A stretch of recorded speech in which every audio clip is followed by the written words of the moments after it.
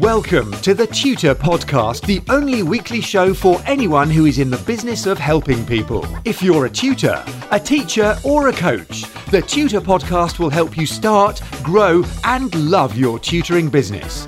In plain English, without the buzzwords and BS. If you want to make more money and make more of a difference, the Tutor Podcast will be with you every step of the way. Hi, it's Neil here with episode 42 of the Tutor Podcast, the Monday morning shot of uncommon sense for people in the business of helping others through tutoring, teaching and coaching. Now today I'm going to be talking about getting organised, why it can make a big difference to you and to your business. I'll also be sharing a bunch of ideas to help you get organised. So let's get cracking. Now on the face of it, as business people, organisation should be a given. But I know a lot of us tutors sort of drifted sideways into the business of teaching and started our businesses on the back of an envelope, so to speak. So we're not particularly organised. Furthermore, a lot of us are in the music and the arts, science types of teaching niches. And I think we're possibly chaotic, particularly the musos, no offence. And because of our backgrounds in music, art, sciences, we don't have business experience. So we may not have adequate organisation. And that's why I do this podcast, because I'm a guitar teacher now, but before that I was deeply into science, business, more analytical trains of thought. And music was my hobby, my passion, which, having had a few insights along the way, I was able to convert into the basis for a business which I've run successfully now for 19 years. Also, there's a strange idea going around still, and I know a couple of people face to face who are prone to this particular infection, let's call it, is that the business aspect is somehow dirty and it's less important than the arty aspects of what they do. They have a strange idea that organisation and having a system suppresses their creativity. I mean, it's complete nonsense. Having a routine or a system gives you a framework in which you can be more creative because you're not struggling to manage the chaos. Does that make sense? So let's crack on. Let's look at some organisational issues. The first one is organising your time. You can't really organise time, but you can organise yourself around your time. I wrote a book on time management called Elephant Sandwiches. If you want to go and chase it down on Amazon, it's still there. Paperback and Kindle editions available. Best prices in town. Go grab a copy. I'm going to take a bottom-up approach on time organisation. First, I'm going to start with the daily aspects, the ups and downs, the nuts and bolts of your day. These are generally small tasks, your teaching sessions, managing and counting your cash, cleaning up after work, daily safety checks just to make sure that everything's running smoothly. Anything that you do on a daily basis, make it a routine. I suppose an obvious routine for me is at the end of a teaching day, I will vacuum and clean my teaching room, put everything where it needs to be. It has a start position at the beginning of the day. I'll make sure that I've got adequate stationery and equipment laid on. Everything's in the right place. So come tomorrow, I'm good to go. Organise your day. It just makes everything so much easier. Then there's the weekly aspects of it. These are slightly more blocky, lumpy tasks, but by taking an overview of the time during the week, I can get a feel for the shape of the week, if you like.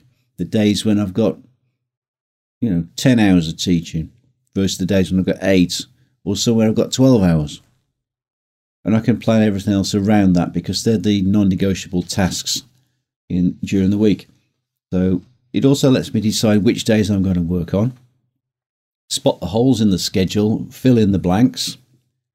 At the end of the week, I'll generally check the bank, make sure that the people who have paid by bank transfer or who should have paid by bank transfer actually have, give them a nudge. Once a week, I have one day where I go and do all the banking, bank the cash receipts and the checks, clean the car, put petrol in the car, buy any supplies that I need to get a hold of. So all the things that I have to do once a week that are off-site, I tend to take care of in just one day. Now around that, I'll also schedule things like going to the gym, seeing my son, going out to see friends, taking a little time out just to do things that are important to me. But they have to fit in the schedule. It's not chaotic, and I have to organise things because my son lives 20 odd miles away. So the next step up from there is the monthly tasks. These are the lumpier tasks that need taken care of. So for me, that's bookkeeping. I still do it because I've got a background in accountancy. If you outsource it, it's not such a big deal, but your accountant or your bookkeeper will need to take care of it. I also do the bank reconciliation, look at the cash flows, transfer monies across to my investment business, do my management accounts so I know whether I'm ahead of the game, behind, how much I've made, lost. Pay myself for my expenses, my mileages, the use of the home office, etc. All the things that add up over the month. You have to remember to pay yourself. And then I take care of maintenance tasks, things that maybe I've saved up during the course of the month that all get done together. Logically, then the next big step up is the yearly tasks, the big humps that come up once a year. Things like final accounts, filing your taxes, personal tax, your self-assessment, your corporation tax, your VAT, if you're VAT registered, making sure I pay myself dividends. Then I do some strategic planning and I start to think about the shape and the course of my business over the next few years. So looking at the vision aspect of my business. Now, altogether, that's a lot to take care of. So getting each element organised can help a lot because it effectively automates some of those things. If you know what needs done, you can get it done. If you don't know, you can't do it. So it's a great idea to begin with a capture list. When I did this myself, I had a bunch of post-it notes, each with an individual task on, that I posted onto a wall calendar, a weekly calendar, then a big yearly one on the wall. So the things that happened during the week were moved around until it looked good on paper. So once I'd managed to capture all of the activities, the tasks, and shape them into some kind of a plan, I was able to create a default for each day, then for each week, a default shape for the month, and a default shape for the year. And defaults are really something that are of great value to you and to your business because they're something you can test and modify. They take a lot less energy to run than something you've got to make up from day to day. I suppose it's rather like having a uniform because you never really have to think about what you're wearing from one day to the next. It just runs on automatic. So the next thing you can think about, so the next thing you can consider is what can you outsource? If you already have an assistant, great, cool. If not, you might want to think about getting one. Now, I'm quite a fan of virtual assistants because they're not traditional hire, so you haven't got to run a payroll. You just pay them for the amount of time that they work for you. They're probably less hassle than having to deal with someone face-to-face all the time, and they're invariably cheaper than running payroll where you've got to take care of national insurance and PAYE. Now, you can outsource bookkeeping, your accounts, cleaning, maintenance, and all aspects of your administration. I'm just about to outsource my bookkeeping because I can't be bothered with it anymore. I have a good accountant and an ordinary accountant. There is a big difference between those two things, and at some point I'd like to bring one of those guys in. He's not the ordinary accountant, he's the other one.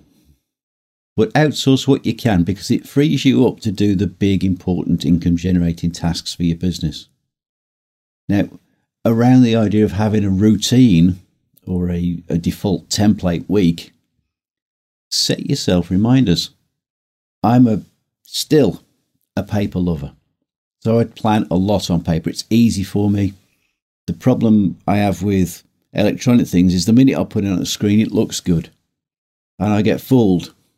I get fooled into thinking I've got everything cracked when in actual fact it's all falling apart around my ears. The other big thing for me with electronic gadgets is they crash. Paper doesn't crash. So I'm a bit of a geek, as you may have already realised. I design my own custom Filofax pages in Microsoft Excel, where my daily routine is printed in every day. That tells me what I should be doing in an ideal week. And it automatically reminds me of what I'm giving up if I decide to chase off down a different rabbit hole and do something else, reminding me of what my opportunity cost is in pursuing those other things. Addition to that, I use a custom Microsoft Excel spreadsheet to manage my teaching day to day. My background's in accountancy. I like Excel, so I built myself a schedule, which is synced in Dropbox to all of my devices. So the 2 laptops, the home computer, the documents available on the phone, although it's a bit fiddly on the phone. Each of my students have a regular slot, and again, this is a routining thing. There's an automatic format button that if someone tells me they're away, I make a small entry, and the colour changes in the cell for that week and that slot. It's a different colour, so it makes it easy for me to spot voids and fill them up. For each individual student, their name's in their routine spot and there's a hyperlink to their individual records. So it's a very fast way for me to get around. And all the time, this helps me to optimise my working hours by reducing voids. It's fast, it's very, very easy to use, because if things are difficult to use, they're more trouble than they're worth, in my experience. Now, for the longer term, less frequent jobs where it would be a pain in the neck to put them into my Filofax all the time, I use a CRM program. Now, CRM stands for Customer Relationship Manager, and I keep in there contacts for my property business, my investment business, and the routine things that go on less often. So we're talking about email reminders to myself of what I need to take care of on the properties, renewal dates for tenancies, gas safety checks, maintenance jobs, rent due dates, that sort of thing. The tutoring business is also on there. So insurances, gift voucher expiration dates, because I sell a lot of gift vouchers this time of the year, pricing reviews, planning session dates, the things that are less frequent and are very easy to let slip. Now, because they're easy to let slip, you can get blindsided by really big, important, big things. And finally, across all of the businesses, the company's house statements, corporation tax filings, VAT, that sort of thing, they're all in the CRM program. So I'm emailing myself reminders of that. You could do it with Google Calendar. I happen to like the CRM program because I'm more interested in building a marketing branch of what I do to promote my own intellectual property, the books, the teaching system I've developed, and the management systems I've got to run an effective tutoring business. So that's why I'm still using that CRM program. One of the big importance here is that once you're organised, it frees you to get on with the teaching and making a difference to your customers. Organisation isn't a bad thing. It's really important. And it's important in ways that you're probably not aware of initially. It shows up in the way that you're perceived by your students and the way you teach.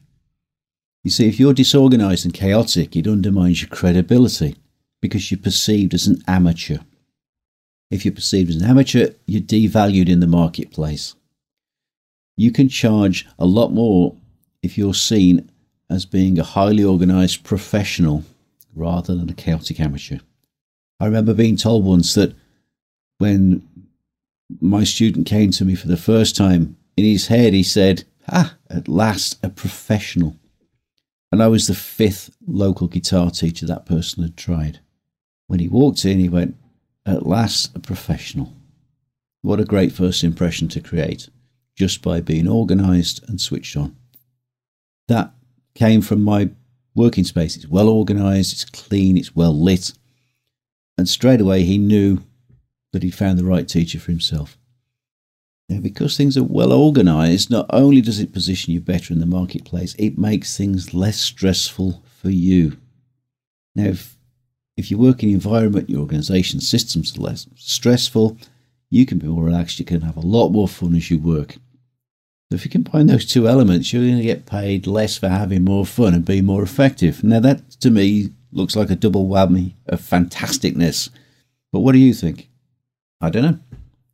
But what I really recommend is that you do make the effort to become organised, because it makes everything else run more smoothly. Day to day, week to week, month to month, and from year to year. It all adds up. Easier days make easier months, via easier weeks, and altogether easier years. Trust me on this, because in the early days I didn't get organised early enough. There were pile-ups of students showing up for the same time slots. There were voids I didn't fill up and deadlines that got missed. It was messy and I was borderline out of control. I eventually woke up and I got my act together. My days became more productive. There were no more embarrassing pile-ups and conflicts. There were fewer voids and I made more money. But best of all, teaching became even more fun. And I could raise my prices because I was perceived as being more professional and thus more valuable to my students. But here's the thing. It was my students who told me to charge more.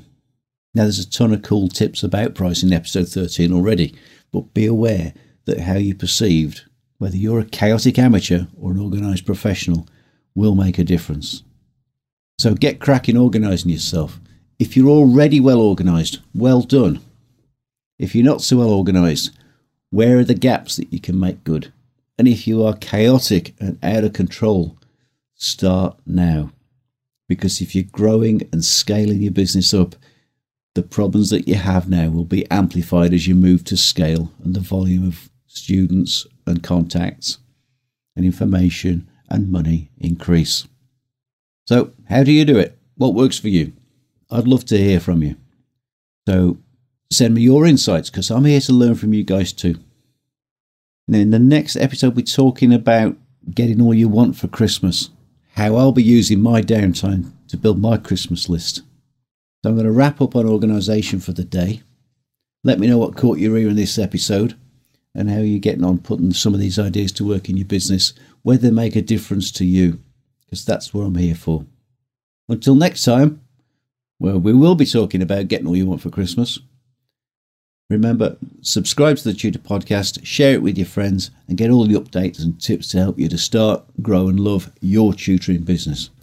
Join me, Neil Camado, for the next episode of the Tutor Podcast. Have a fabulous day.